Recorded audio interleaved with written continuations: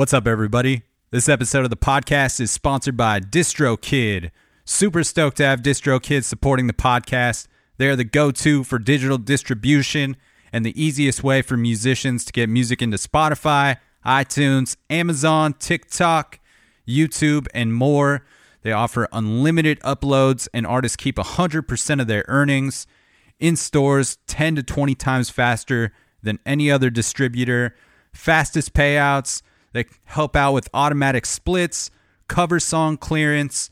I really dig this company, and I dig their business model that offers more features than any other distributor at the most affordable price possible for solo musicians, artists, bands, DJs, performers, and any other creators that are recording music in their home, and they also offer label services as well. The best part about DistroKid supporting the podcast is that they are offering Dan Cable Presents listeners 30% off your first year of membership, which is absolutely huge, making their already affordable memberships even cheaper. So check out the link in the episode notes. I will put that there, or you can also find it in my link tree in my Instagram bio. Click that link and it will give you 30% off that sign up. Can't thank DistroKid enough for sponsoring the podcast. Let's start the episode. Look down at the corner.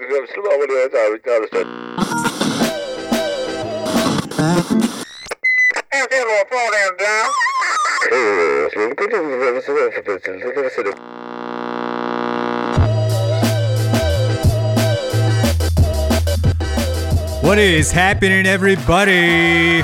Welcome back to another episode of the Dan Cable Presents podcast. Thank you for tuning in to the program once again. If this is your first time listening, thanks for checking out the show.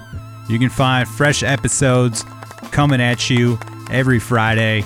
And if you want to help support this thing in a free way, you can do so by clicking subscribe on iTunes, clicking write a review, giving the podcast 5 stars if you feel like it is deserving of so, and that will help propel this thing into the tops of those iTunes charts, giving it more visibility on the national and international levels, helping strangers find the podcast, and just a great way to contribute to the sustainability of this thing.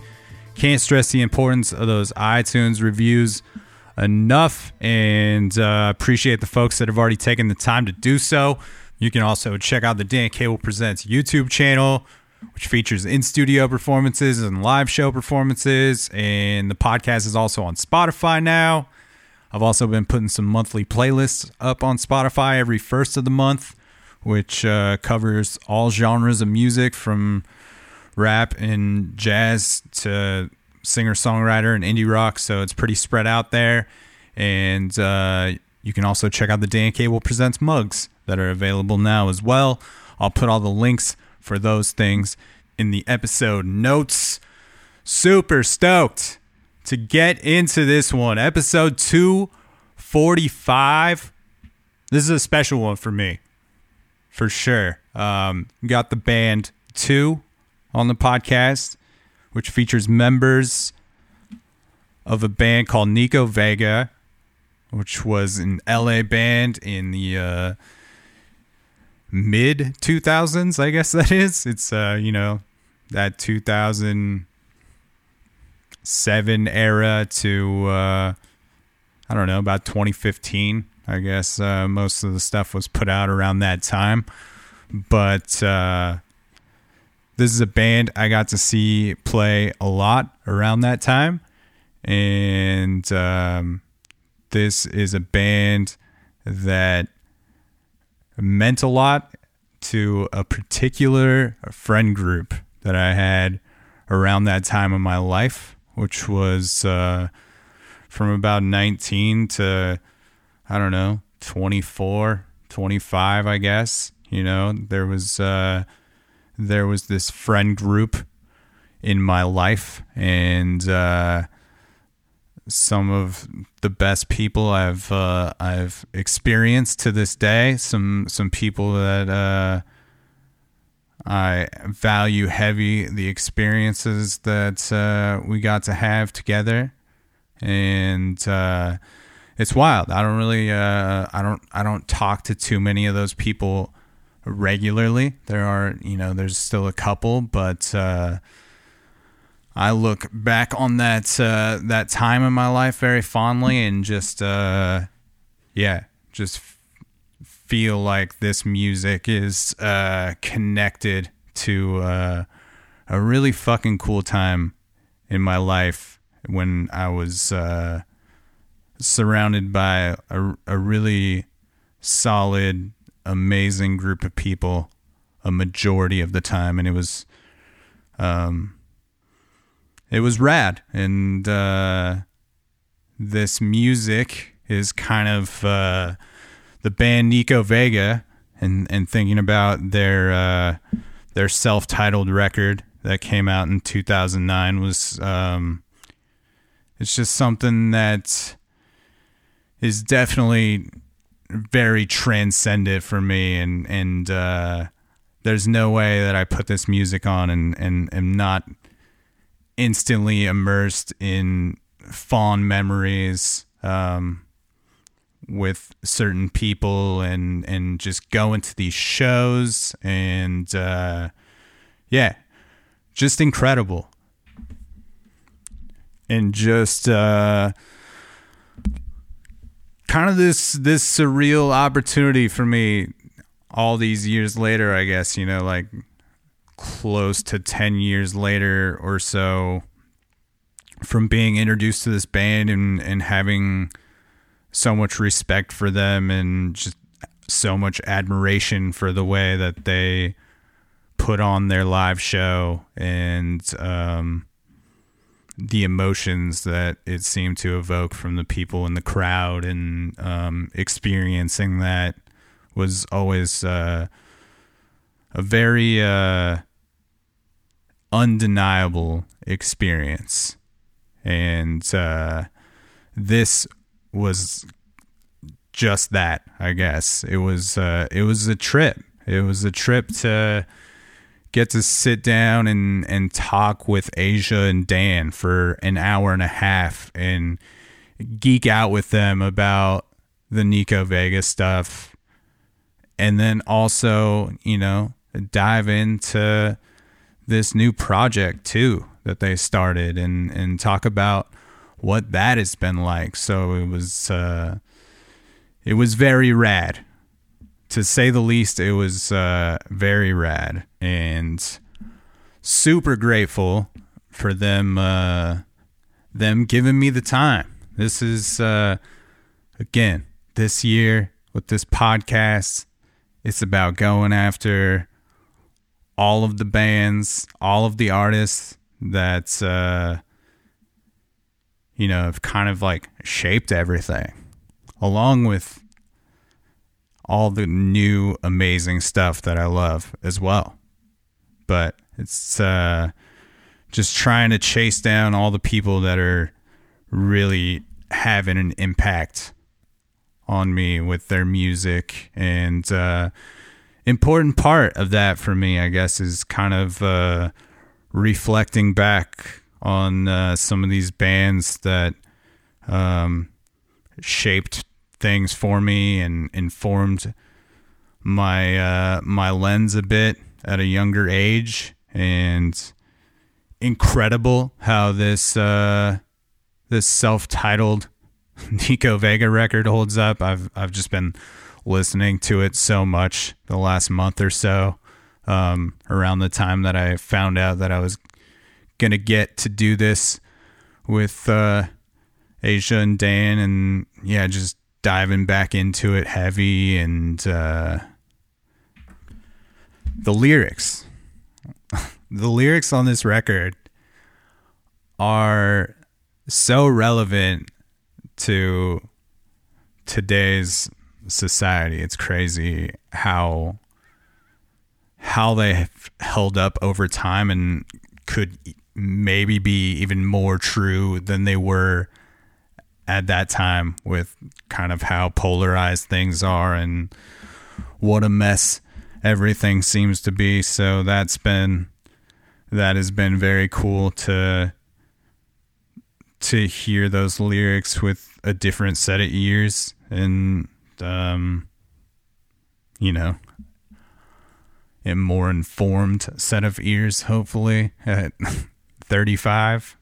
Hopefully a different understanding of the world than when I first heard this music and whatnot. So, but yeah, just appreciative of them for giving me so much of their time and just being like real candid about their responses and the vulnerability with some of the responses was, yeah, really great. And I was just stoked that they were pretty enthusiastic about diving into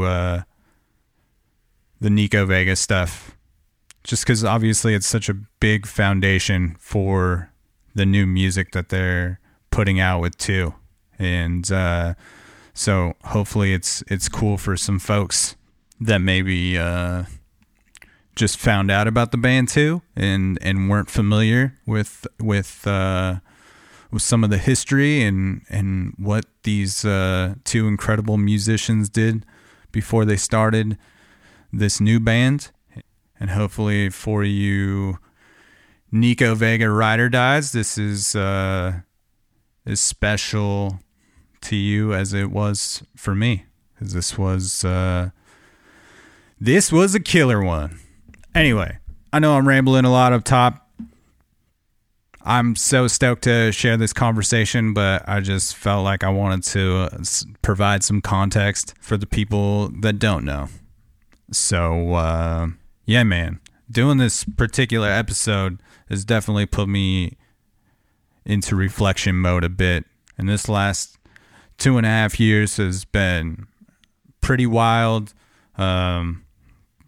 Maybe the biggest emotional ups and downs that I've experienced in such a short time. But yeah, feeling pretty grateful for the things and the people in my life, and just this dedication that I've shown to myself through this podcast, just about chasing things down and not giving up on them, and just to kind of see it finding its stride, 5 years deep is pretty special. So yeah, just thank you to every person that has supported me in any way, and thank you to all of the listeners that are have been listening to this thing for 5 years now, or if you've been listening the last 100 episodes or the last 10, it's very cool, and I'm super appreciative that anybody cares about this thing to any capacity, and appreciate the fuck out of you. And with all that said, we're going to get in to episode 245. I want to thank Devin for helping me set this thing up, and I want to encourage you to go back and listen to some Nico Vega. If this is a band that you were familiar with and used to listen to a lot, go back, check it out. It's still great. And if you're new to the Nico Vega stuff, definitely go back and listen. And if you're a Nico Vega fan and you don't know about this new 2 music, go check that out as well, because it's also great. And we're going to play some of that later in the episode. And I'll put all the links in the episode notes so you can follow 2 and Asia and Dan and Nico Vega. All that stuff will be there. Melissa Falcon, thank you for stumbling upon this band and sharing it with your friend group. It's crazy how it spread like wildfire amongst us. This is episode 245 with the band 2, and we're going to kick it off with one of my favorite tracks off that self-titled Nico Vega record. This one's called Wooden Dolls. Let's do the damn thing. Breathe, dear,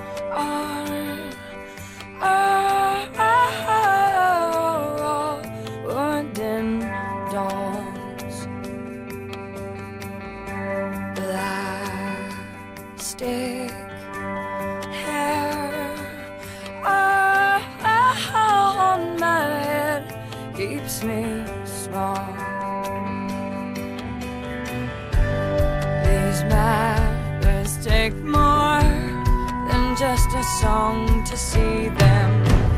We've got our own souls, even if we're buried beneath them. We know these roads because we pay them. We collapse at once when we came the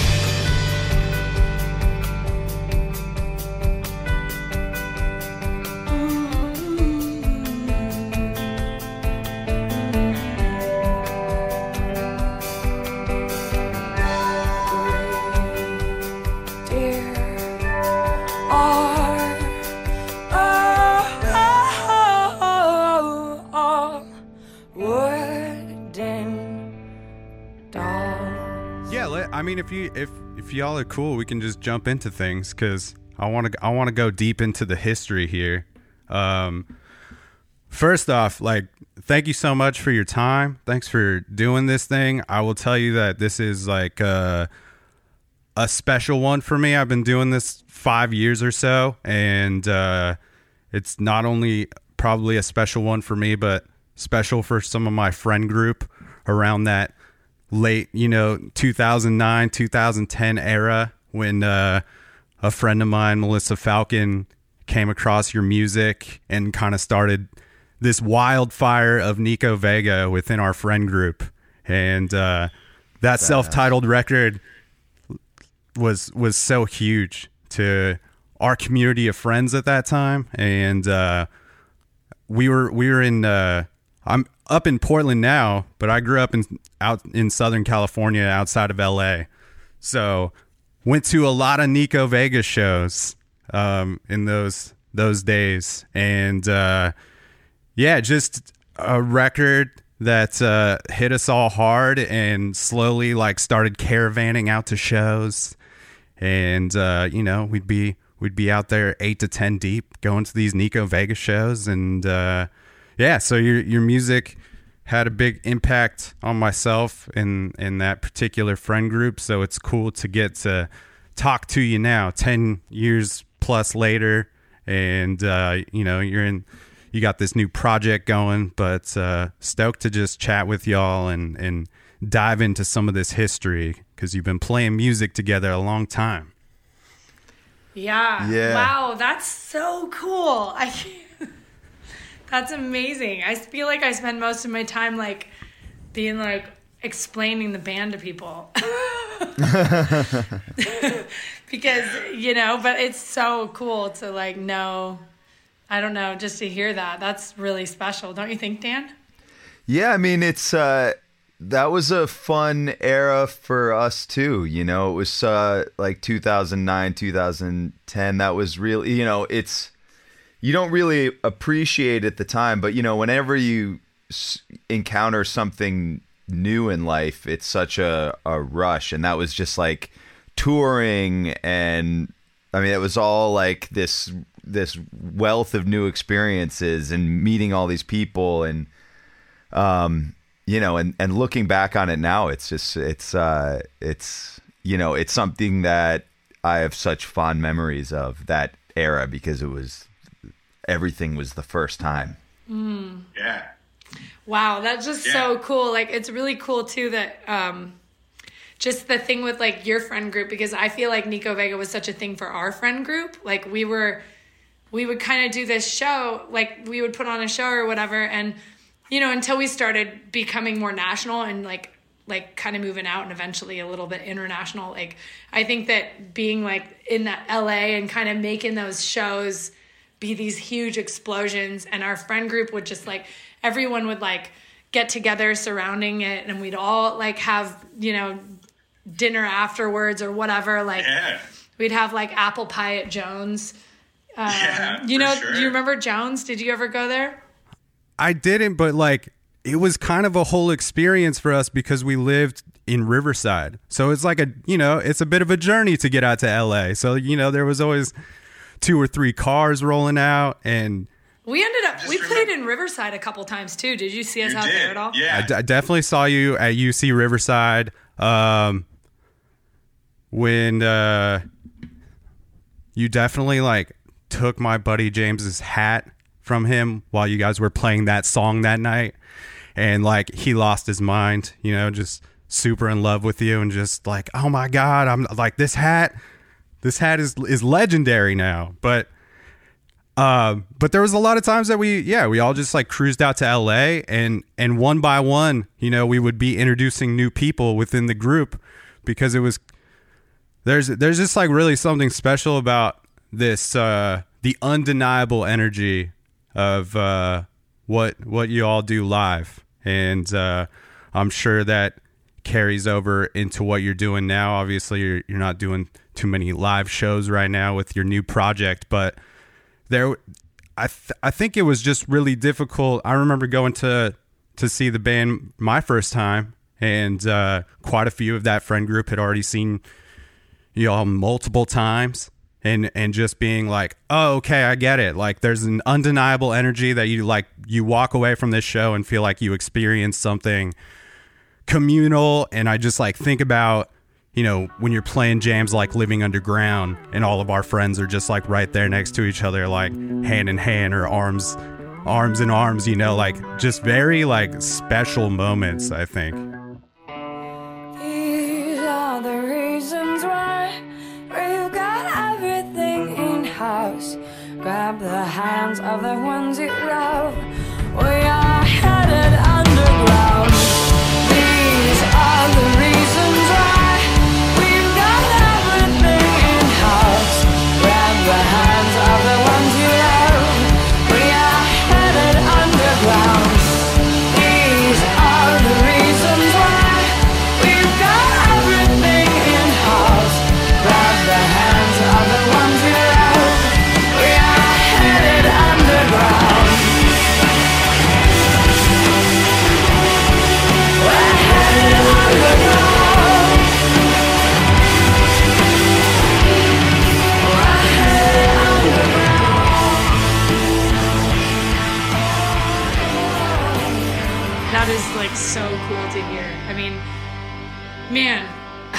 it's impactful for me to hear that, just because I feel like, well, Dan knows, like, Nico Vega had so much heart. There was so much of what you're talking about was like a real thing for us too, and people in our world. And I think also, it also was a business, and it had to be, we were working so hard to try to make something that we loved successful, instead of like constantly compromising just to be successful, I guess. And so it kind of did a lot of this too because of that, you know, like, I think because we wanted that thing you're talking about to just live and be a thing, but it wasn't necessarily something that you could just package up, put on a CD and reproduce. Like, it was kind of like, I just had this idea the other day. I was like, or this thought, I was talking about this with someone, and I was like, if Nico Vega had been a Broadway show, it would have, for me, been like, it could have been everything it was trying to be, which was like every song a different experience. We ended up, I don't know if you ended up did you go to the Witch Hunt, that Halloween show in LA in like, when was that, Dan? Maybe 2011, 2012. So it was like, we basically had this Halloween show, and we made programs, and we like had this huge tree and this whole set and costuming. And it was like, I remember telling Dan, I was like, I don't think I can go harder or bigger than this. Like, there's nowhere to go from here. It needs to go to a new stage, or like, we need help. We can't do this all the time on our own. It's like too much, you know, but it wanted to be that. Right. It wanted to be like more of an experience than it was allowed to be, because we were constantly we were moving into the era that we're in now, which was like, things are more electronic, things are more radio friendly, things are more pop friendly, more formulaic, more, you know, it just like, there's a formula, and that is working or has been working for the past like maybe 10 years. And I think coming into that was really hard for Nico Vega, because we wanted to be really inventive and creative in our songwriting and like the way we did things. And then going, you know, coming older as we were like, man, we want to have families. We want to like, this needs to be more sustainable. Like, we can't just tour constantly on pennies. And like, so then it was like starting to mold into this, how do we become successful thing, which really ruined the soul of what we were doing. And really, eventually for me, that's kind of what took me out of it. Because I think even for all of us, like the individuals that we were, it really worked in its own creativity. But like the second we started trying to like needing things, needing food, needing I guess security and stuff, that really became too hard to keep it going the way it was, you know? Yeah, and you just got to kind of compromise to the machine in some ways to make that happen. Even now, I feel like if Nico Vega had been doing that, like that's kind of what we're doing right now with Two, is like anything we want to do, and like not we don't have to worry because our immediate needs are met. But I think the thing that would have been awesome is if now, like, I would have loved to have had Nico Vega be a different kind of concept, like a concept band, like almost like take it to like a theater and like promote it differently as like this rock experience or something. Like, I feel like it could have lived like that in a different arena, I guess. And where we were at, it just, I don't know. We couldn't find that footing, you know, back then.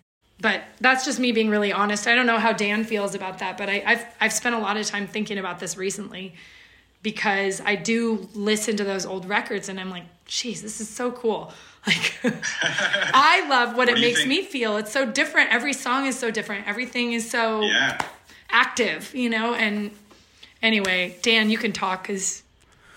Yeah, Dan, what do you think? Should we take Nico Vega to the Broadway show? Like, is that where it's heading next? I mean, that would have been quite fun.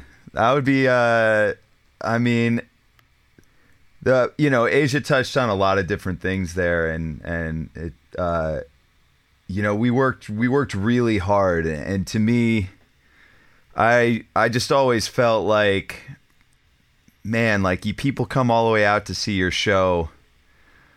Like make it. It was never about trying to make it sound like the record to me. I'm like, let the record be one thing, let the live show be something else. We all so you know, I worked really hard to, you know, to take the songs and stretch them out, find like different moments that existed in the live show that didn't exist on the record.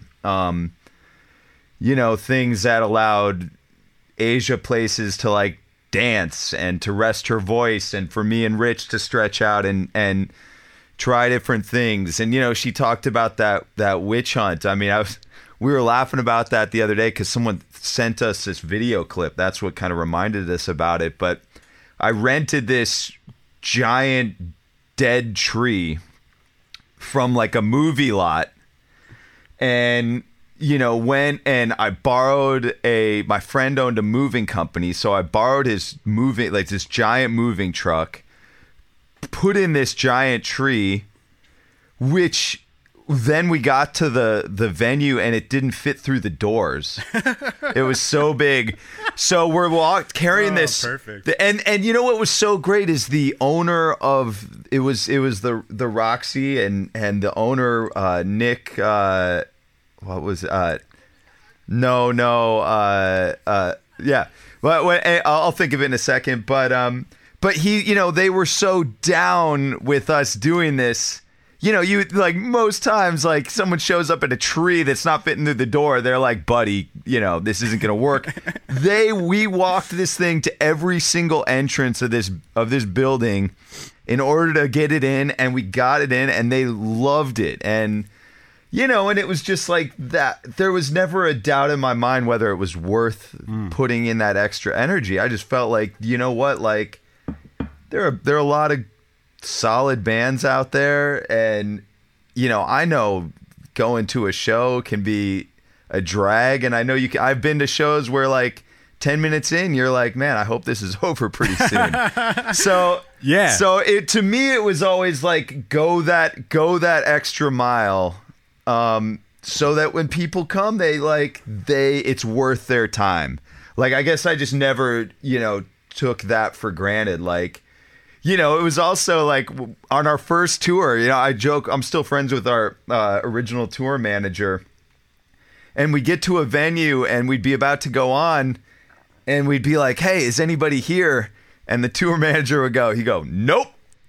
And we'd be like, wait. What do you mean? And we're like, how many people are you there? And he's like, you know, like 15, 20. And we'd be like, there's 20 people here to see us in Minnesota.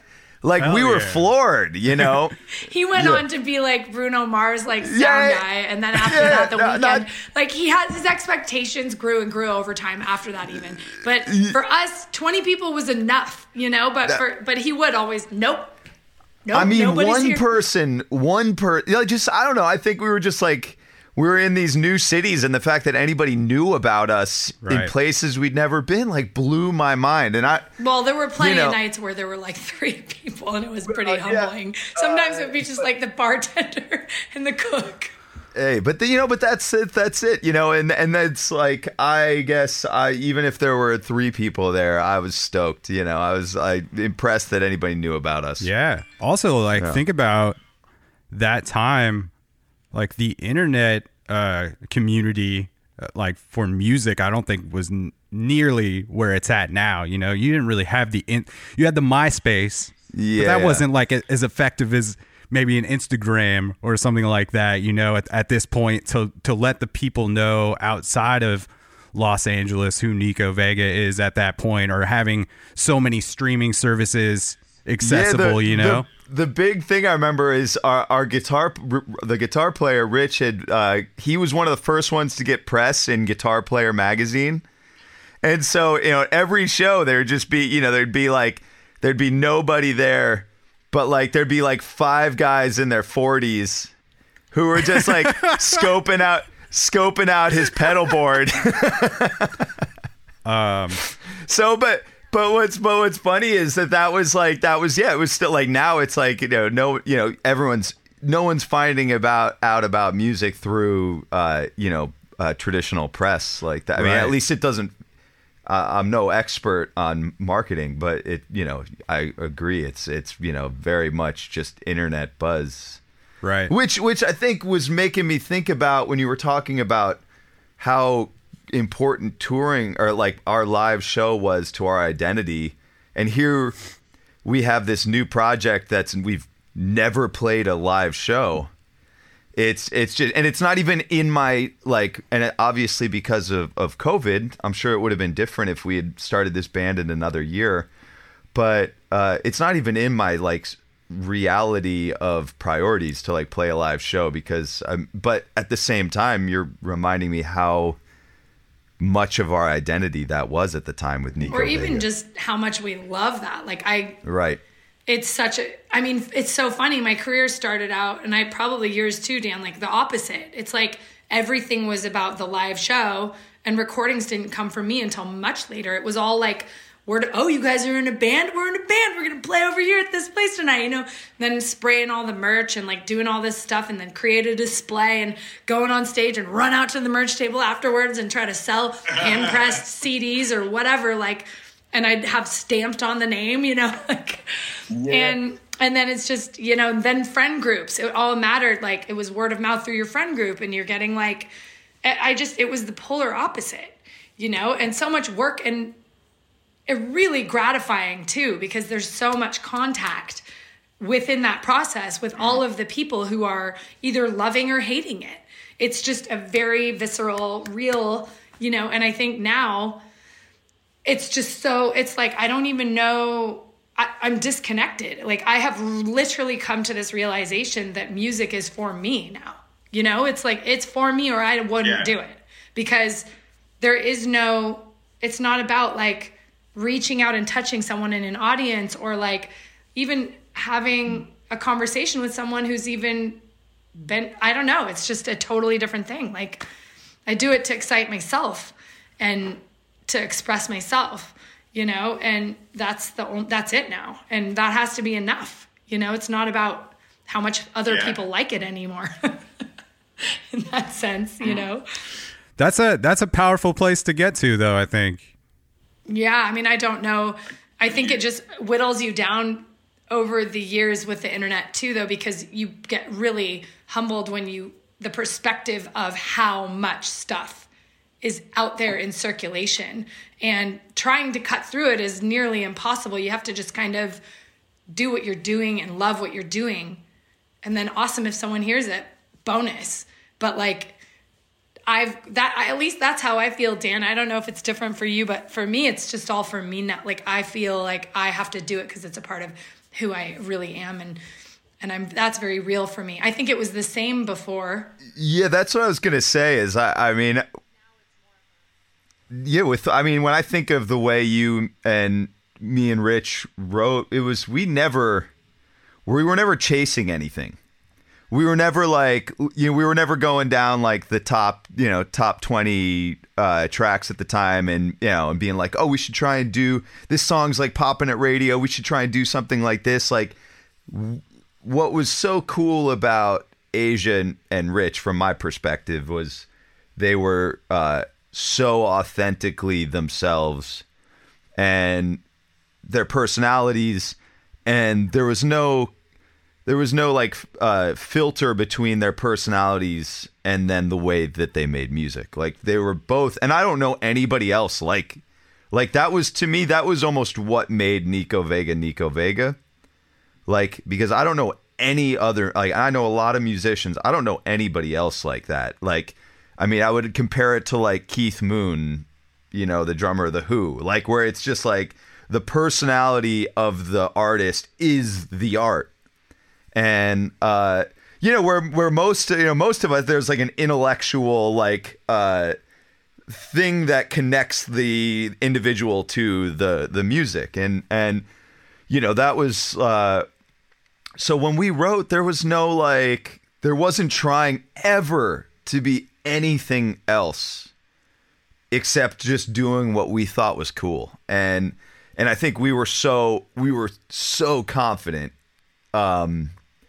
we were so like, well, we were very confident in what we were doing as a unit, and this, you know, and this definitely, and I'm talking the beginning, you know, like the things like, I mean, as Asia kind of touched upon earlier, like, you know, after several years of kind of doing the same thing, and you know, it's, I think, and you know, it's kind of a long story as far as why I think we did start to doubt ourselves, but for, you know, in the beginning, there was definitely like what we thought everything we were doing was the greatest song that had ever been written.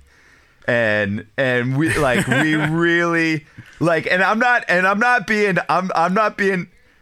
being like egotistical, because like, you know, but like we really believed in what we were doing is what I'm trying to say. Yeah. Is like, I think that there's a level of importance to having that confidence. I think that's why the show was so good at times too, because you did have that confidence, and there was like that authenticity seemed to just ooze out of the performance to me. And then when you talk about, you know, like all the effort putting into the live show, and you know, the costumes, or like even the stage design for that particular show. I think when you come with that level of intention, like that intention, you know, has got to put you further in the thing that you're doing, and like your personal investment into it when you're exploring all those different levels of aesthetic, and not just the musical performance itself and that technicality, but like what is the vibe like in the room, and like what costume am I wearing tonight? You know, what, like I remember Rich would always be wearing some wild fur shit a lot of the times, and also just the wall of sound that you were able to create as a 3-piece unit the way you did, I thought was always a very powerful thing as well. Yeah. I mean, it was fun, and it's, you know, and it's funny too, cause you know, Asia, we shot a video a couple days ago, and there was, you know, we're shooting all these kind of individual clips of us, and then at the very end, we're both like on camera together, and it was like instantly, like the energy just goes through the roof as soon as we, you know, even though we're not really playing, it's just like you just fall back into this thing that I feel like we're both so familiar with and know so well, and have that happened in the other video too. It's so interesting. It definitely brings that, like, it's like immediately no time has passed, for sure. Right. And you know, and there's like all of a sudden it's like there's no conversation about what, like there's no about the performance. You know, there's no analysis of like, you know, in this next take we should probably try and do blah blah blah. You know, it just becomes what it is. So we should play a live show. No, I think it'd be great, you know. But just to touch back on what you were saying, like I do feel, you know, Dan and I have pretty similar perspectives, but the only thing I would say that that felt a little different for me was I did feel that shift of like when we started to go through the need and the kind of growing older, and I did feel that feeling of trying for the first time to really set in, and that was crushing for me, because I feel like as is, there started to be conversations with people about what needed to happen in order to attain some level of success. And for me, it always felt very personal, because I was aware that I was like a female front of this band. So there was a little bit of that feeling in there of like, never from the guys, like guys, you know, Dan and Rich were always just like, whatever, like to support me always. But I did feel a pressure from the outside, you know, to try to become something that was more digestible. And that brought up a lot for me about just like being a woman in the business too, and like what's acceptable in that role and what's not attractive. and what is attractive and how to sing and how not to sing. I mean, there were even conversations I remember with different producers about like how much gravel I could have in my voice, like how much is too much, you know, how much is, and it's like, and that's not cool if it's too much. Why is it not cool? Because it's not what is it not? You know what I mean? Yeah. And but it's me. It's like me expressing. So I think that got into my heart, you know, and it in a way that maybe the guys weren't as aware of, because I feel like it was an internal experience for me.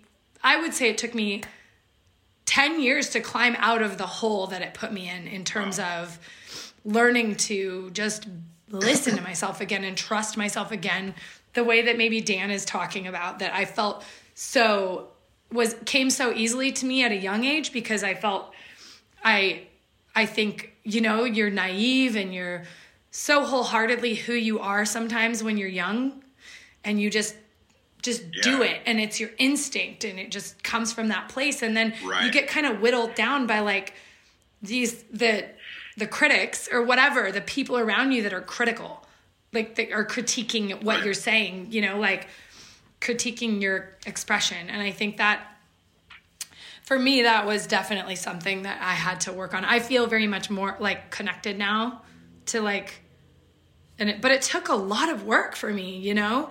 And yeah.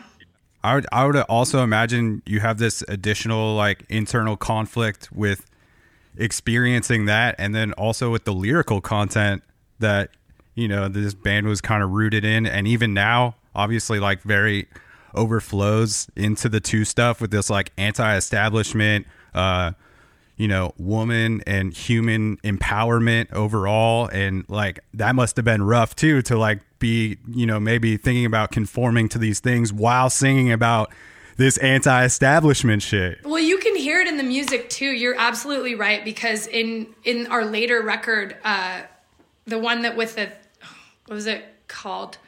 What was the, oh yeah, Lead to Light.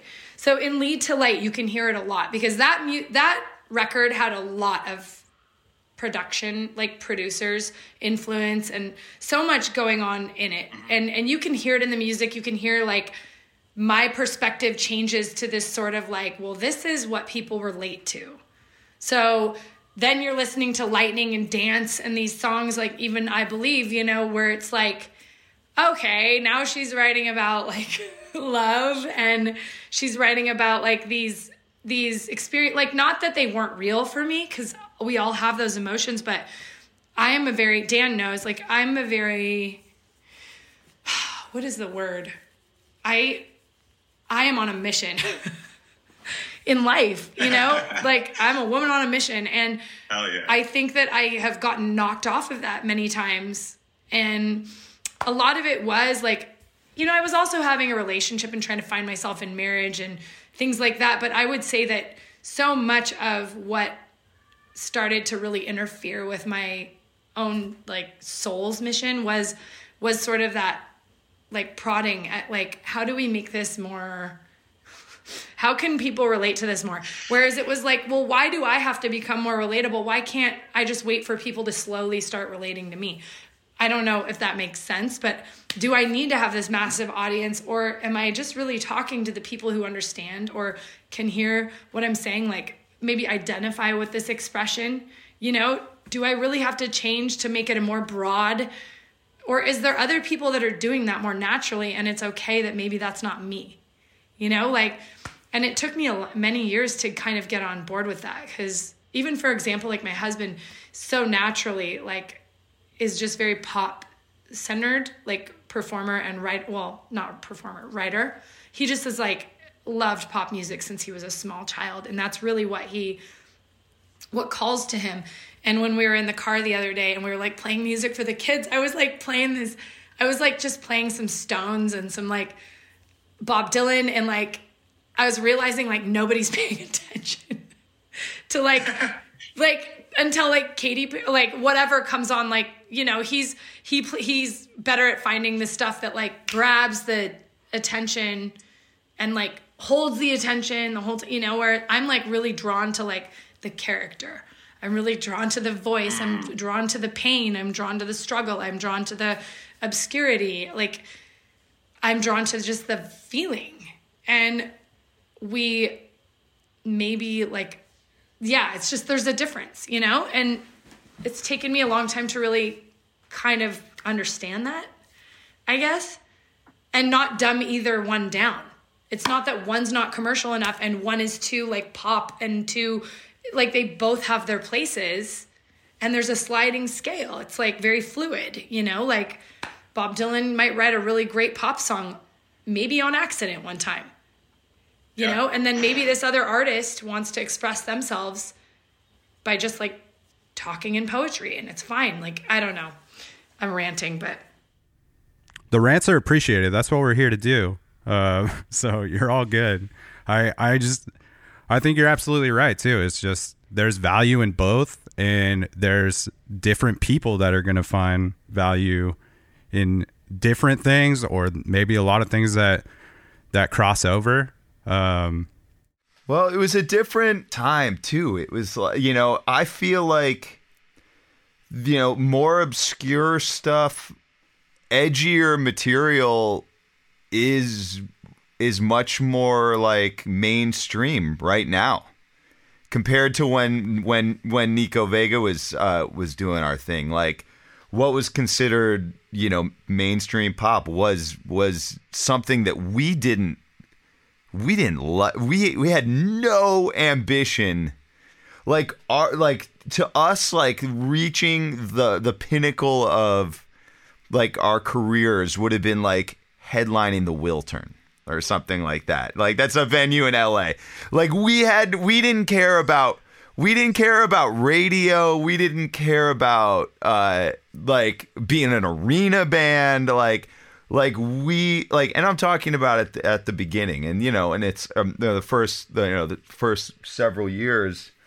And then I think, like, you know, you watch, and then meanwhile you're grinding it on the road, you know, carrying bags of clothes. You know, I remember, like, you know, Asia would have, like, you know, her friend who was, you bring a friend who was usually are handling merch for us, and I would be carrying all of their suitcases in, and we like filling up like 3 luggage carts. And you're doing this like day in and day out because you just love the process. And then you watch like your friend's band like have like these, you know, and I'm not even, there was a few of them, and you're just like watching it like just happens like so easily. And these are bands, you know, that you know looked up to you, like they looked up to us, and they were. No, what it's, well, but you know, it's like it was essentially like at the, you know, doing playing the radio game and doing the, you know, that the kind of more corporate process of being a band, where we were like on a path to, like, you know, grind it out on the road, and I, you know, and like probably would have had the career that we wanted to have if we had, you know, hadn't chosen to have families and to do those things. You know, yeah. I mean, for sure, if I would have grinded it out and kept going, I think we were starting to see quite a bit of success in that. But I guess what I was just gonna say, not to cut you off, is that, like, you know, watching these other bands, you know, have things work on radio, you know, and I'm just kind of tying it into what Asia was saying earlier. I think, like, there was a lot of, we had curiosity, and so we tried to do that, and I think those songs that we wrote that were, you know, the ones you mentioned earlier, that, you know, the Lead to Light record, like, I don't look at that as like an inauthentic record. Like, I feel like we really, you know, we definitely put ourselves into every one of those songs, but it definitely did at the same time take us off of, It was work for me. For me, that was work. That was when it started to feel like work and not play. You know, I think the first, like earlier Nico Vega, or when we were just kind of left to our own experience and exploration, I feel like that was what I loved about music. And I think when I started to having to work for that, I just lost steam. And Dan knows, like, I don't like to work at things like that. I'm like very much a path of least resistance person. Like, I'm like, if it's coming out naturally, it's the time for it and do it. And then I'm like, if it's not and I feel too much resistance, I'm like, this is not the right path. It's this way, you know? And so when I have to try to like make the shoe fit, I don't hold a good attitude. And that's really also hard, I think, for people around me, like to watch me like deflate so intensely when I'm not like Dan. I mean, I'm speaking from as the person who has this impact, but I'm a very sensitive person. And when it's on, it's on. When it's off, it is so off that like people feel that, you know, and having a family has been a really great thing for me because I've had to learn to control my emotions more. And my, you know, I have little people who are very affected by just even a look on my face, you know? And so it's really been good for me to be more self-aware. And I feel like the boys in the band with me were at the mercy, not to like, you know, like, I'm not hating on myself, but they were at the mercy of my emotions all the time. And the communication had to be so spot on because if something was off, it was just off, you know? And so we had to have these band check-ins and everything was the demand for good communication and like was so high because I couldn't fake anything ever, you know? And not that, and the faking, it's not about faking. It's about being able to like boundaries and control and learning to not have everyone else be, I guess, on the receiving end of your every emotion, you know? Yeah. So anyway, I think that, yeah, that played a big part in it all, you know? Well, it's funny you mentioned that because Asia was in town. We shot this video a couple days ago and we worked on this song. And she comes in and she's like, I have 45 minutes. We have to just get this done right now. And, you know, and it was just this explosion of energy and she, so much enthusiasm that I hadn't even seen from you in so long. It's like, you know, I forgot about how you were in the creative process and how high you would get, how high you get. And I said that to my wife afterwards. I was like, how high, like that is not a sustainable level of enthusiasm or energy. And I was like, and it's just interesting because what, you know, there's anybody who has that kind of level of euphoria, there's 100% of a flip side that follows, you know. Wait, hang on. It is true, but it's also, well, I can't. No, but it's also, it's like there's and I don't like. I hope you don't.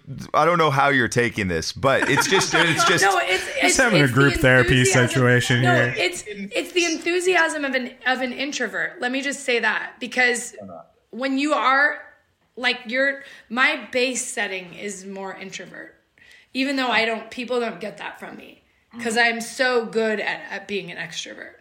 And a lot of times I think there's an introvert is almost like masked as an extrovert. You like don't see it. You're like, oh, and then you expect that.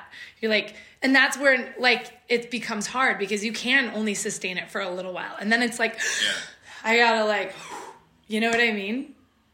Mm-hmm. Do you think feeling like an introvert is one of the reasons maybe you did have so much explosive energy on stage? Like that was the place that you really let it all out and, you know, let people see your emotions? I think having that platform has been really was always really helpful for me to express myself, because I felt like I could be seen there and it was the right environment for the amount of energy that I have.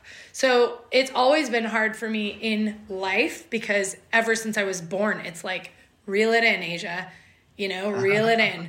And I think that is a really hard energy to live with forever. Yeah. Like coming into this world and feeling like you're too much for your parents, you know, is hard, because then you're learning what you're learning from them is you need to control yourself in order to be the right amount for me, you know, in order for you to be like, for me to want to be with you, you need to like calm it down.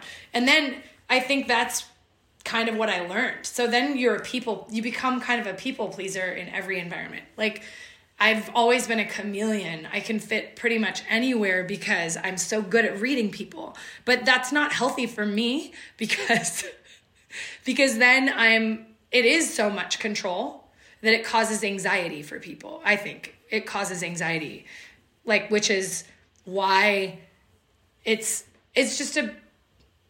a learning process throughout life. Like when you have my husband's very similar to me. We're very similar people. Like introverts that are very explosive and I love people. I love the interaction. I love the environment, but I need to very much like recover from it all the time, you know? And I think, I don't know. Yeah. It's just like, everyone has these qualities, right? On a sliding scale. It's not like you're just an introvert or an extrovert. It's like we're just all different versions of both, right? Kind of. Yeah. So, or different amounts of each. I don't know. No, I think you're right.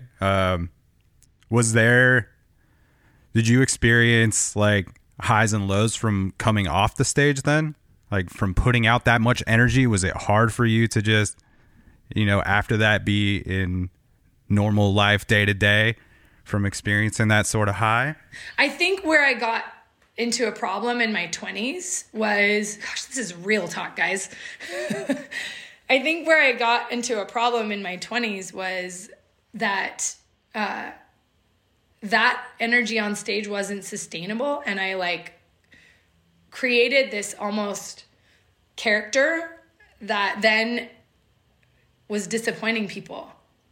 So because I would make human choices from a very human place, but I was presenting as larger than life, there's a issue there, because everyone's just human. It doesn't matter if you're Beyonce. You know what I mean? It doesn't matter what you present. You still are, it doesn't mean that you're not entitled to your humanity and your mistakes, you know? And the things so I think navigating that through my 20s was really hard, because I feel like even with my friends, I was always empowering everyone. Like it's in my personality, but I was having a hard time of learning how to like, that's not always the best position to be in with people. Like, you know what I mean? Like, I fell hard a lot, and I lost friends. You know, I made choices and decisions that weren't okay with certain friends. And I definitely, because of how I presented myself, you know, and it was humbling for me though, to move into then my 30s where I stopped performing, you know, and basically had kids and had no relationship to being that kind of an extrovert.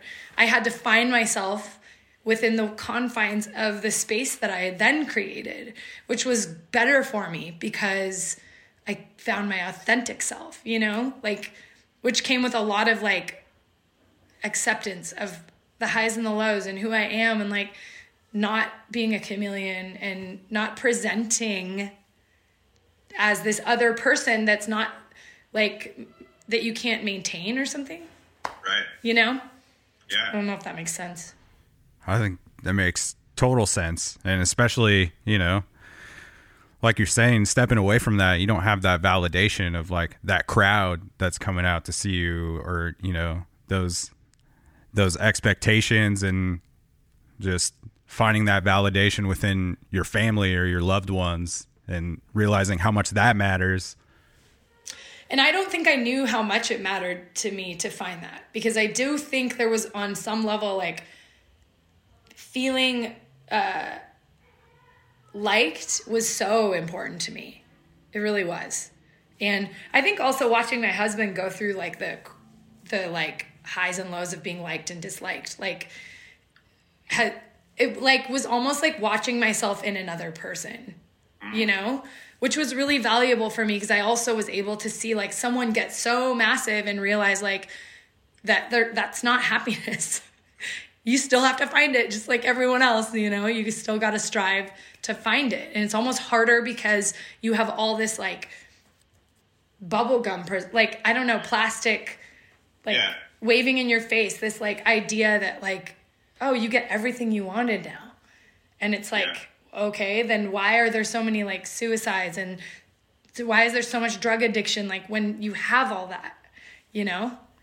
Yeah. And I think once you reach that status too, even, you know, some mid-level success, people start forgetting about your humanity and they hold you at this weird other level. Like you don't have the same flaws as others, or you're not like likely to make mistakes just as any other person does. Like no matter how fucked up that mistake is, like you're just a human still. And I think like you're touching on something that's very now too, because there is like this whole conversation about cancel culture right now, right? And like, where is the boundary and the line? And to me, it's a deeper conversation, because it's like, if we didn't put people on pedestals, there would be nothing to knock off.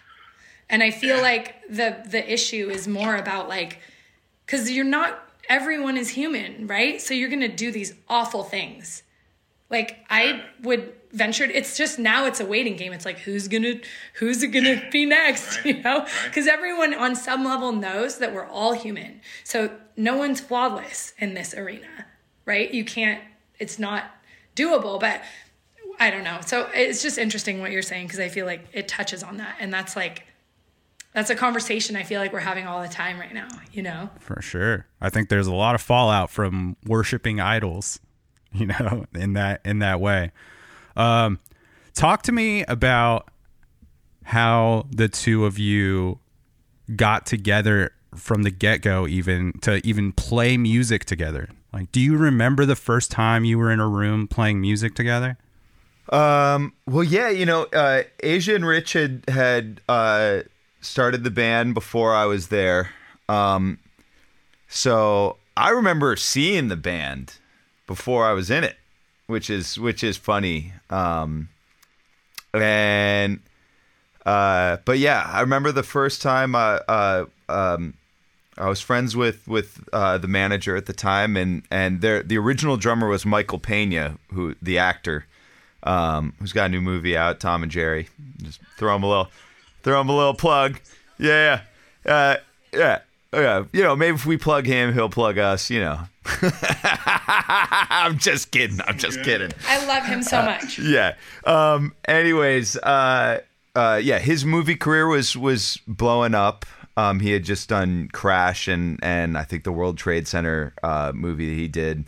And so yeah, I got the call and I went in, and it was you know, it was definitely like a surreal moment. I can remember it super clearly.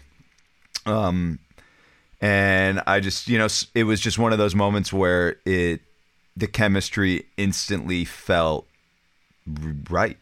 It just, you know, it was like, you know, like there's times when you play music and you don't think, and you just, it's, you know, it's like, so there's times where it feels really easy, and then there's times when it feels really hard. And it was one of those moments that just was really kind of effortless. And, yeah. And so that was kind of, that was probably 2007 or so. I didn't know, can I interrupt you really quick about it? Because I didn't know that he was going to end, like, in the very beginning, I was like weary of him, and I don't know why. Because what's so weird is that we're so close, and it's just interesting that we would end up being. We were like brother and sister, pretty much. Like we would carve out our little space in the van and talk for like 5 hours, and I'm like supposed to be resting my voice, and we're just like.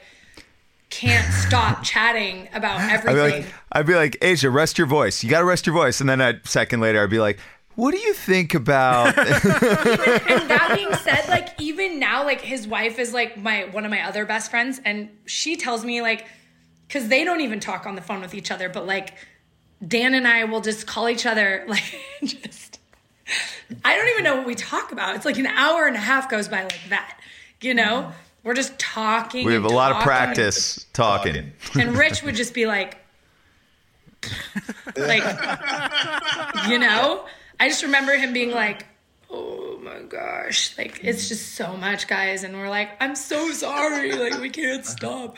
But I did not see that coming really, because I don't even know why. We had auditioned like quite a few drummers at that point. And I was just kind of, I didn't even know what we were looking for, but I was just like skeptical. He was like a friend of a friend. I'm like, I don't know. Like, you know, and then it just worked really well. Like, it was just amazing. Well, it took a second. Like, I remember being overwhelmed. Like, you know, Rich and, you know, you guys have both had big personalities and so much kind of chemistry as personalities almost. Like, it was like, you know, when you show up somewhere and there's like all these like inside jokes you don't get, you know. But it wasn't even like that. It was like, to me, it was like watching, like, you know, when you'd watch like old Beatles videos and you'd watch like them just joking, like, you know, the kind of banter and the quick-wittedness. You know, it was almost like kind of stepping into that, like a family that, you know, that like, you know, and you know, Rich was such a unique, strong, like, clever, witty. I mean, that's the same thing, but you know, he was all of those things. He was really quick, really witty, and really funny, and like a performer of a person, like in the room. Like, he owned the room, and I think, like, you know, he brought that out of both of us. You know, I think that was part of why we liked. You know what was Mike, so before you, I had Mike in that band. So the three of us were just like always on, and it was going to be a really hard thing to like match. And then Dan came in and like kind of changed the dynamic, but held his own, and it was interesting. It was just yeah. Well, that's kind of what I was starting to say. Is it was like it, you know, on both on stage and kind of in the room. Like it was like almost a challenge to hang, you know. I remember the first video, like live video, like, you know, people had just, you know, it was like the beginning of like camera phones, and like you would go on YouTube after a show and you could watch some playback of the performance, and I would do that, you know, because it was just such a great like kind of learning tool. But I remember like watching one, and the camera just followed Asia back and forth the whole time. And the person didn't divert their attention to me once. And I was like, okay. I was like, I need to earn that, you know, person's attention, you know? So it was almost like, even as a performer, like I learned a lot, just by, you know, kind of the nature of who Asia was on stage. So I think we brought a lot out of each other in that way. And, you know, the three of us were together actually a couple months ago, and we were just, you know, Asia and I were talking after how quickly we fell back into these like, you know, we have a rhythm of personalities. You know, Rich dials the energy up in both of us, you know, as people. No. Yeah, I was we spoke a little earlier, and you were talking about how obviously the live performance element is zero right now, and how kind of unimportant that is right now during these times. But watching the In the Rough video, I think like even in that, it feels like that energy, is somehow captured in that video. And I know like a lot of that has to be faked when you're doing a music video shoot like that, and not really hearing tracks necessarily, and just really like giving it in. But like there's like that performance aspect seemed to like bleed through even in that video, watching it. And I was so excited checking it out, because I was just like, oh man, it's been forever since I've seen some sort of Nico Vega show. And so like for that energy to exist in there, it was kind of like, all right, new band, new project, new sounds, but like same undeniable energy even in this music video. I'm in pain from being numb. It's like my life has just begun. Open up, be shut down, start again and back around.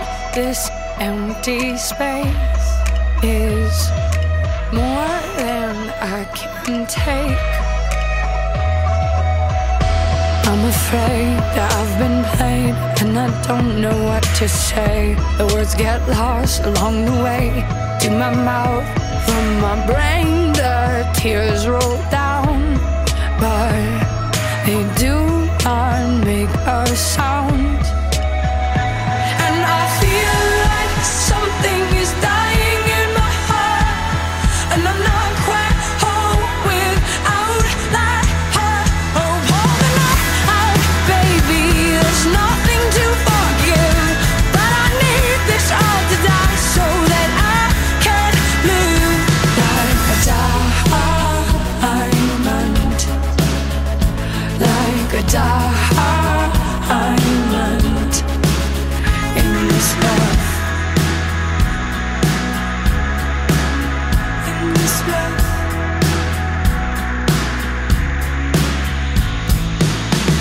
Let this day quickly pass, 100 more, super fast. I can't wait to wake up.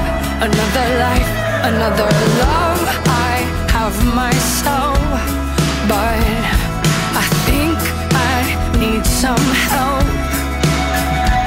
And I feel like something is dying in my heart, and I'm not quite whole without that heart. Oh, pull the knife out, baby, there's nothing to forgive, but I need this all to die so that I can live like a diamond, like a diamond. In this world, I give it all to you. I give you even more. I'd rather never stop until I'm on the floor.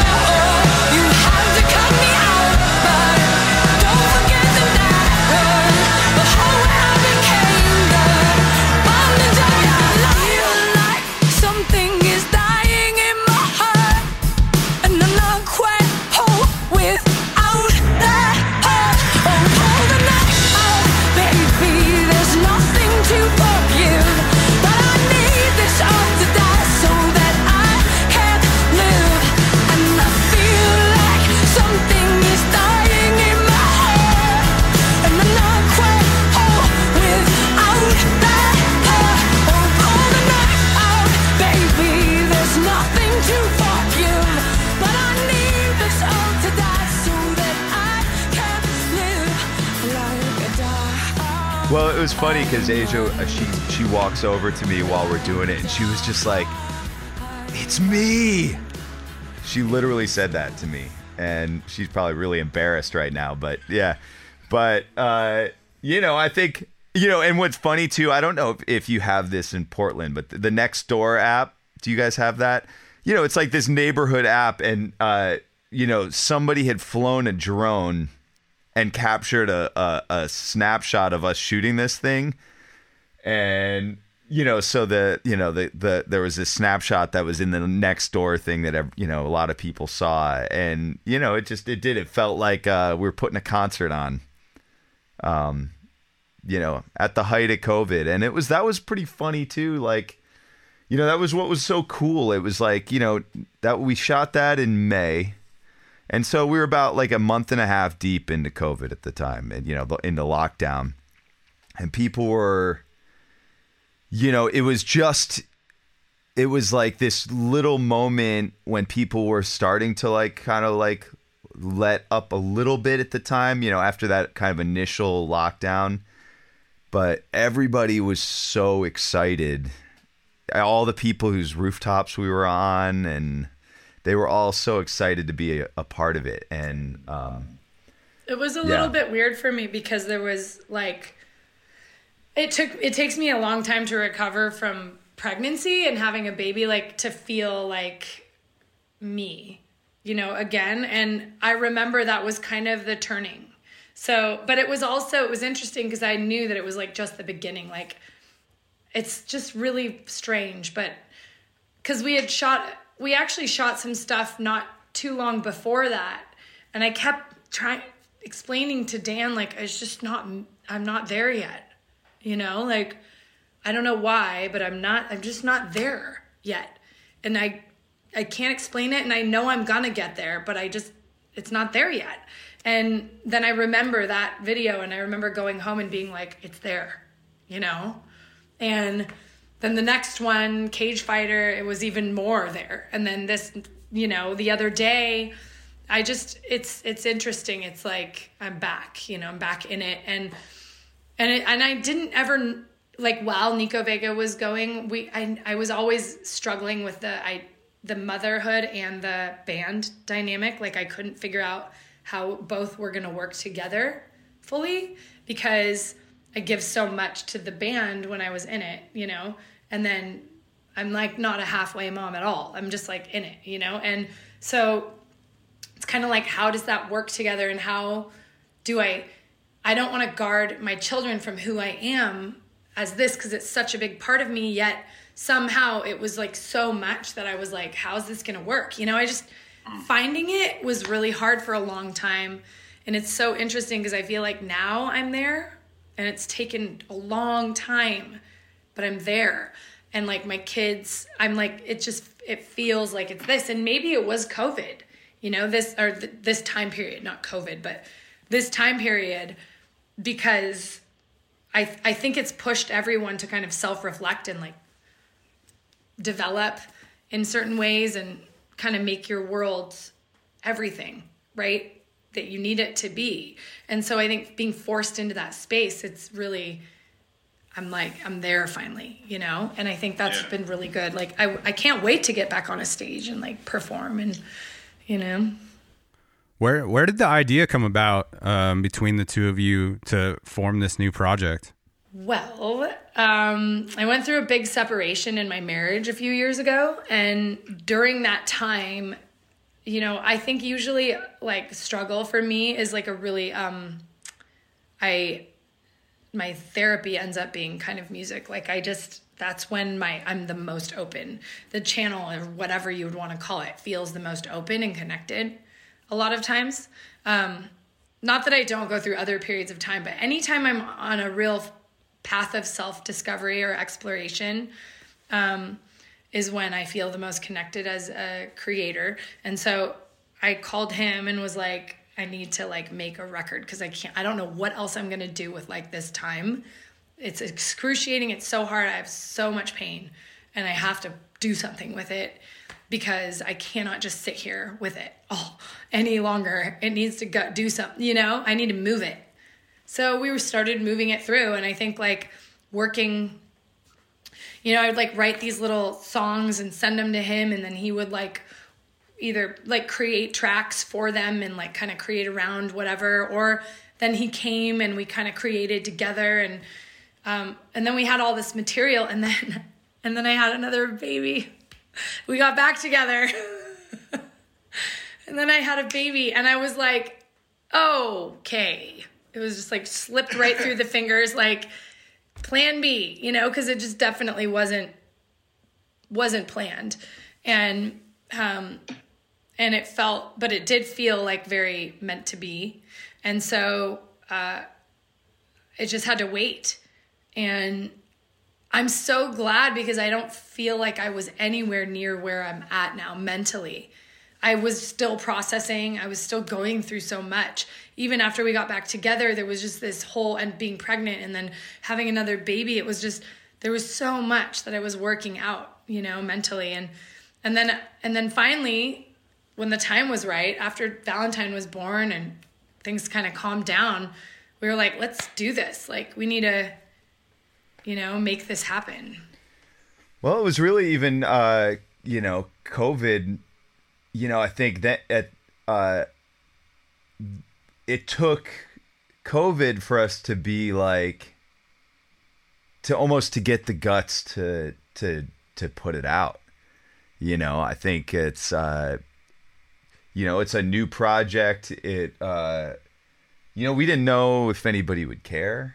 You know, we didn't know if it was any good, you know, at least you know, and I think it's like, you know, and we didn't really like, you know, we were still like, even in those songs, like we're finding out what this project is going to be like, you know, like what is what is the voice? Like, what are we trying to say?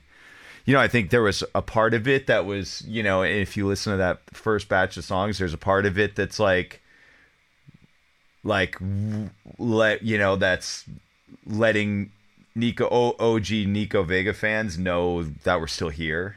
So there's like a little bit of us kind of going back to our roots, but at the same time, like, you know, Asia had been doing this acoustic music, so we're kind of like taking that and blending it with some kind of more modern production. And but that's also kind of who we've always been too. I think like really like we've always had a really diverse, I think Rich was the one that kind of like grounded us in what Nico Vega was, whereas Asia and I would like could go make a jazz record and make like a you know, like we could have gone all these different directions, but you know, Rich kind of, it was like he, as I said before, yeah, well, as I said before, like there was no filter between his personality and his instrument, so it was like it was what it was,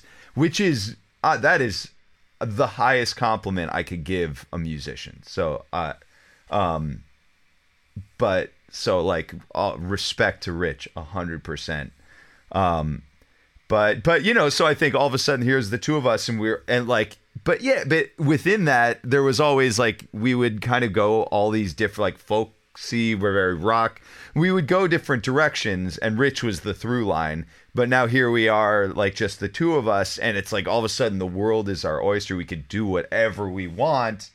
And so I think there was a little bit of like, you know, that kind of exploratory process. And you know, and I don't think that has really ended, you know, and I think that's kind of just, I guess I've just kind of accepted that. And I feel like that's, you know, it doesn't really matter. It's like, and I think where we're looking to go now is just to put songs out and to try and kind of hold on to that ethos of like, not worrying about the outcome, not worrying about if anybody cares, you know, just making music for ourselves. And you know, it was I had a conversation. I ran into somebody the other day, and they like they were an old school kind of Nico Vega fan, and they were talking about how much they were loving the new music, and that meant a lot to me, you know, that it, like, you know, because I think there was that period where the band, you know, kind of when we were kind of in the Lead to Light era, where we felt like we were disappointing everybody. You know, we were disappointing like our fans, we were disappointing the record label, we were, you know, disappointing each other. Yeah.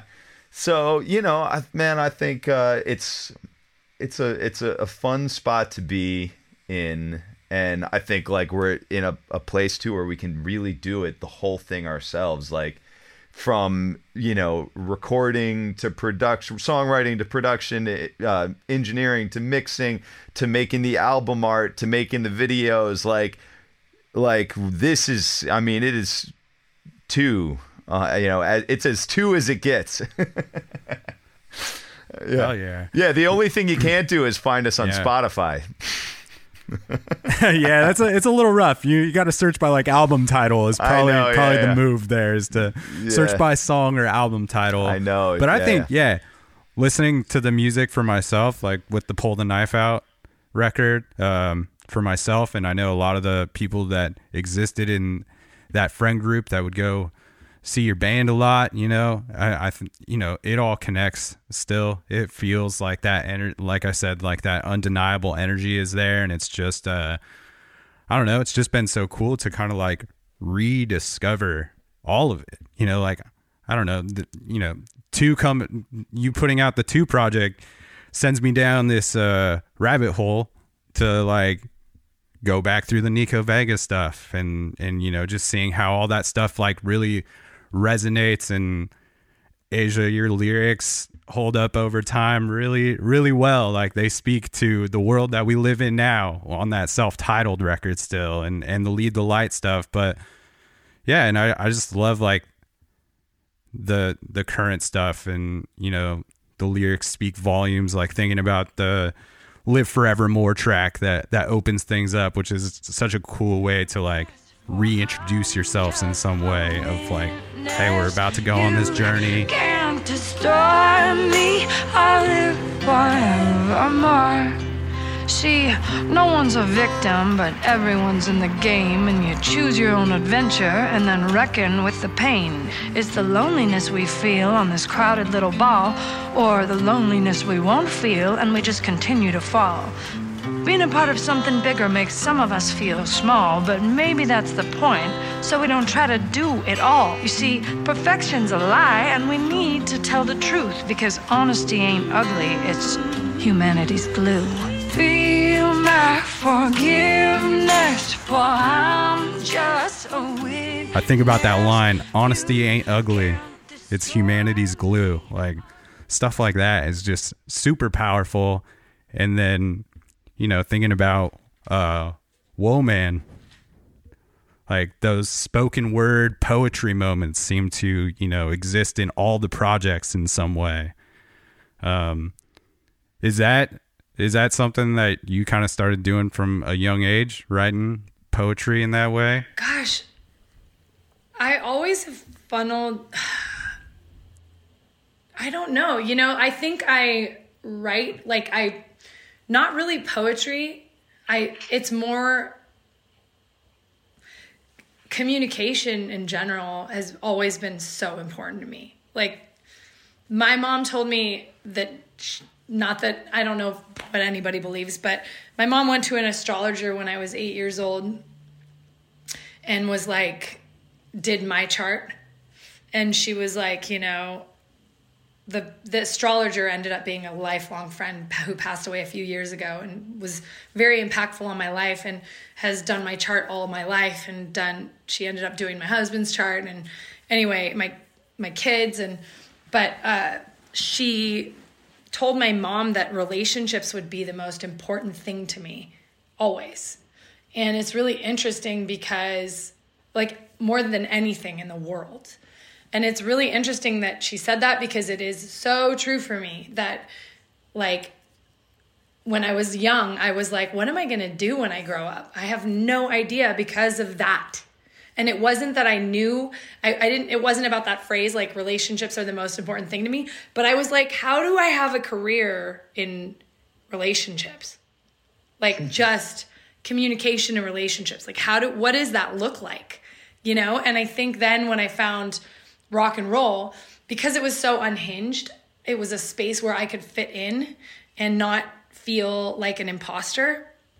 And, it was the only place that I felt like I was in theater school, and even in theater school, I was like scared half to death to audition all the time, because I was just like, I can't be what someone else wants it to be. Like, that's terrifying to me. I can only be like what I am. And so for me, you know, rock and roll was exactly that. And I think that's how, you know, and then the communication of speaking, like, it just had a place there. And you can call it poetry or dialogue or whatever, you know. I write on Instagram, I'll write things, and it is kind of poetry. It's me working out my ideas, you know. It's kind of a channel, I guess. And I hate to say that. Stream of consciousness. It is. It's stream of consciousness. Like, whatever you want to say, it's the path of least resistance coming out, you know? And I think rock and roll was just a place where it was allowed. You know, I can't just walk into a room and start ranting. Like, or at least I don't feel comfortable doing that, you know? But in this platform, right. Like, it's expected of me.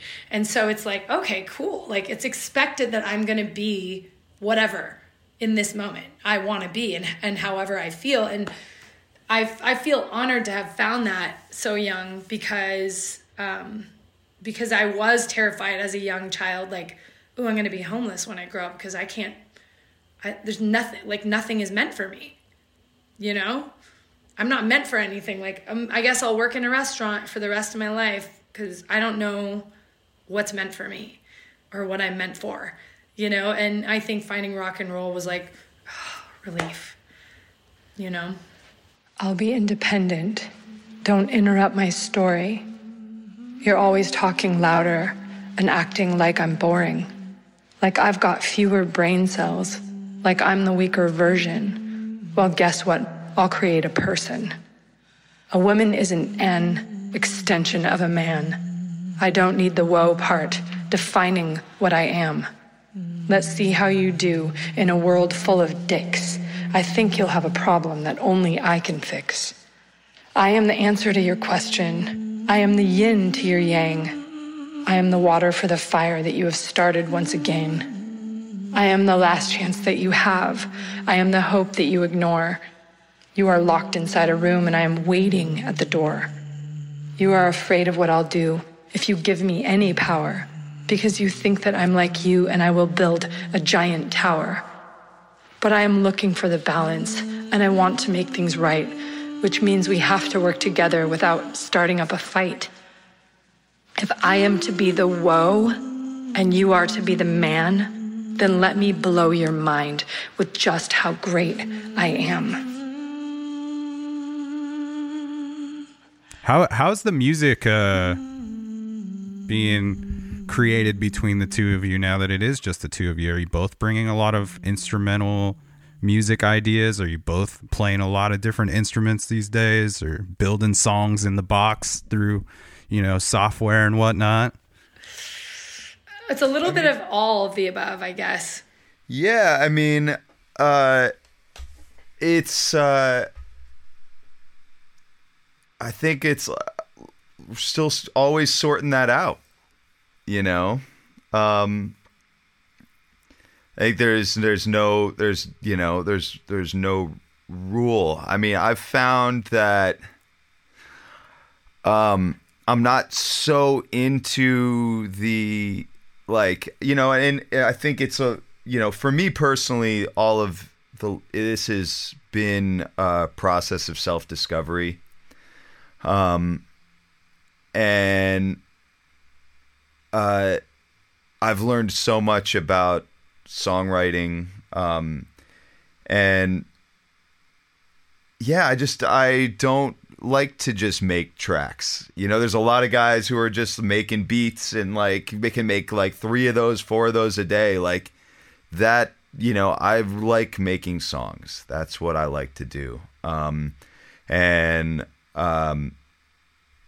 You know, there's times when, you know, like, you know, and I think it's really about kind of figuring out how Asia and I can sort this out via distance. And, you know, and we've tried, you know, I think this kind of like this most recent one, she had a little idea. We got on like, you know, FaceTime, hammered it out, sent her a chorus progression. She kind of rocked that out. You know, I think the key is just to move quickly and not overthink it. And, and you also have to have a lot of trust for each other, because, things when you're kind of sending stuff back and forth, it can get overthought, or it's like when you're in a room together, there's like those middle things, like say I throw down like a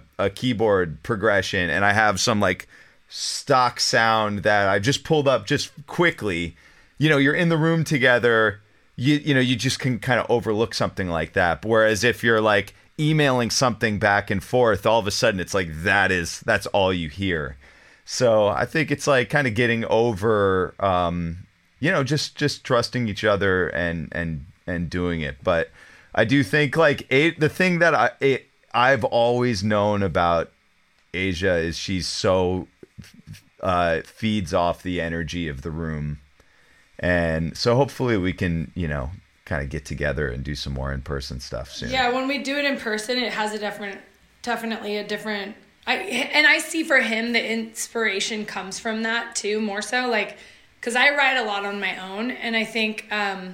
While it's fun for him to like receive a song and build on that and like work on it and then send it back and then I work on that and we like postal service style, like we've done a lot of that, and I think it's not as fun for him. So we're exploring like doing it more together. I just am like impatient a lot of times too with processes, and he knows that. Like that's no secret. I'm like, okay, idea, go, boom, next thing.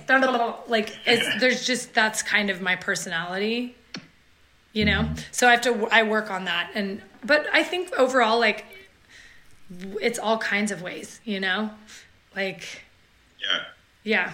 But I play guitar. I don't consider myself a guitar player, but I do write that way. She's a good guitar player, by the way. Yeah. You both kind of in that lane of like, yeah, there's like several instruments you can maybe wouldn't say you're an expert at, but you can pick up as a writing tool in some way. Yeah, me as like, especially there's, I'm not about to go play a concert on guitar, but I record guitar, but it's, I've kind of sorted out some tricks of the trade. As far as, kind of figuring out how to do things on recording that I couldn't pull off for real. And I would say I'm so focused on communication that the guitar, like instruments have always just gotten in the way for me a little bit because I'm so focused on the communication as I am like as just a speaker in general. And I think it's been hard because to elevate my skills to that, it's just, I need a lot more practice because while I can get up there and play a concert with a guitar, like I don't love that. I don't feel as free to communicate when I'm doing that, And can you all speak to, the sustainability of this relationship between the two of you as far as, this creative partnership? And obviously you have like a really strong friendship, but this is, running probably close to 15 years now, and those things aren't easy to maintain, especially when you add like creative elements to it. I know that's a lot to ask, but is there a short answer for it? I see myself, I feel like we'll always be in some kind of partnership because we do have a friendship and our kids are friends. Like it's just easy, and I think as long as he wants to have me, like we're pretty like, I don't know. Asia's so good at like, anytime I've ever thought, well, we're not going to work together again, then she'll do something really good. She'll just crush it. She'll hit it out of the park and you're just like, all right, the pleasure is worth the pain. No, that's a joke that's a quote. I feel like that. So, the story there is, my childhood friend who is like the troublemaker. He's like the guy I, smoked cigarettes for the first time with or anything. he lit fireworks. Like, he was that guy. And his senior quote was, "The pleasure was worth the pain." And that, for some reason, like, that phrase is held a pretty kind of I don't even know what the word is, but powerful place. And I feel like I really relate to that statement. So mine is the path of least resistance, and his is the pleasure is worth the pain. Wow. So funny.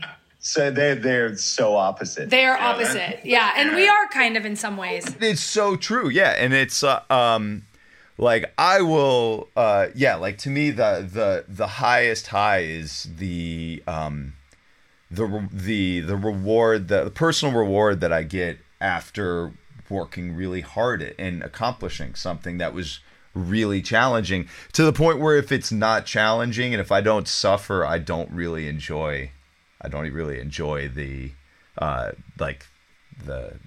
the completion of it.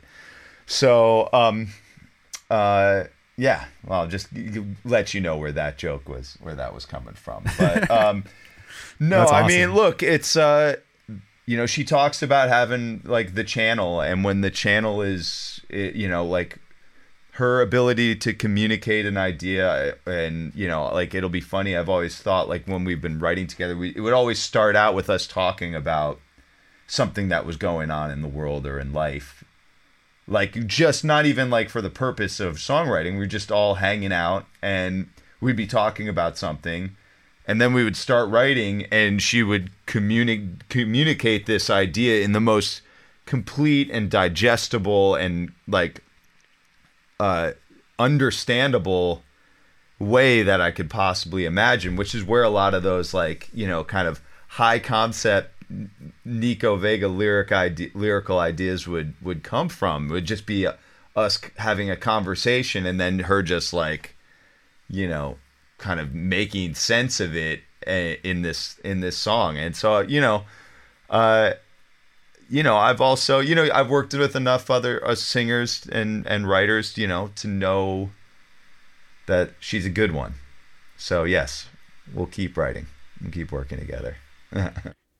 Well, man, I'm nearing 250 episodes deep into this thing, and this is like certainly one for the highlight reel for me. Like, I appreciate the fuck out of both of you and your time and the music that the two of you have put out into the world. And this one means a lot to me. So I just really appreciate the hang and getting to communicate with the both of you a bit about how this thing all got together, and just, what the music is rooted in. It's all super powerful to me. And like I said, it's just like transcendent to a particular time in my life when I think about that first Nico Vega record. And this was super rad, and I appreciate the new tunes. I'll put all the links in the episode notes so people can, find two and find the old Nico Vega stuff if they're not familiar with that part of this story. Highly encourage people to go back and all the music videos that are there and whatnot. We end every episode of the podcast with the guest saying the tagline for the show, which is "It's a program." So if we could get the two, "It's a program," we can properly sail this thing out. Okay. It's a program. A program. They nailed it, everybody. That's two. I'm going to play it out with maybe the track that resonated most for me off the new record, and that's Faces. I feel like that one spoke to me heavy as far as the evolution of a person, being a lot of different faces to a lot of different people, and how that changes over time. So thank you so much. This was so fucking cool. Thank you for having us. Seriously, that was awesome. Absolutely. Yeah. And Me too. Looking forward to more music coming from the both of you. Awesome. Thanks, Dan. All right. Thank you. Thank you so much. That's the Jelly Jams, and we will catch you on the flip side, Portland, or wherever you're listening from. Cool. Thanks again. That was so rad. I am a fake. Listen to the things I say. I am different every day. I always acclimate another mistake. But look at all the things I've done, and I'm afraid of everyone. A hypocrite I've become.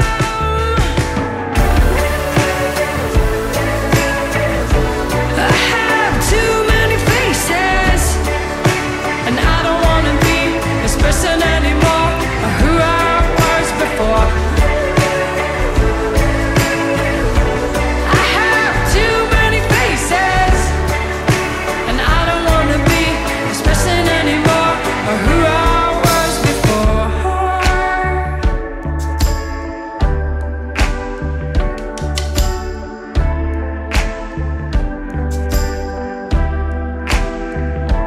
Do you agree that everything you know of me contradicts my dreams and who I'm meant to be?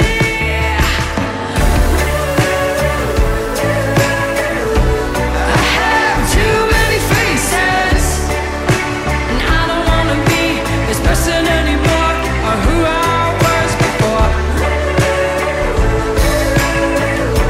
I have too many faces, and I don't wanna be this person anymore, or who I was before. It seems like yesterday that I was just a babe, and now it's hard for me to see who I became. I wanna die all again without the pain. 'Cause I have too many faces, and I don't wanna be this person anymore, or who I was before. I have too many faces, and I don't wanna be this person anymore, or who I was before.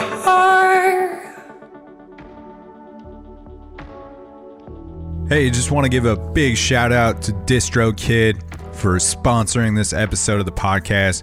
Can't say thank you enough to DistroKid for their support of this thing. And make sure you go into the episode notes and find that DistroKid link to receive 30% off your first year of membership with DistroKid, making their already affordable prices even cheaper for you. So make sure you take advantage of that, and the link is also in the link in my Instagram bio on the link tree, so you can find it there as well.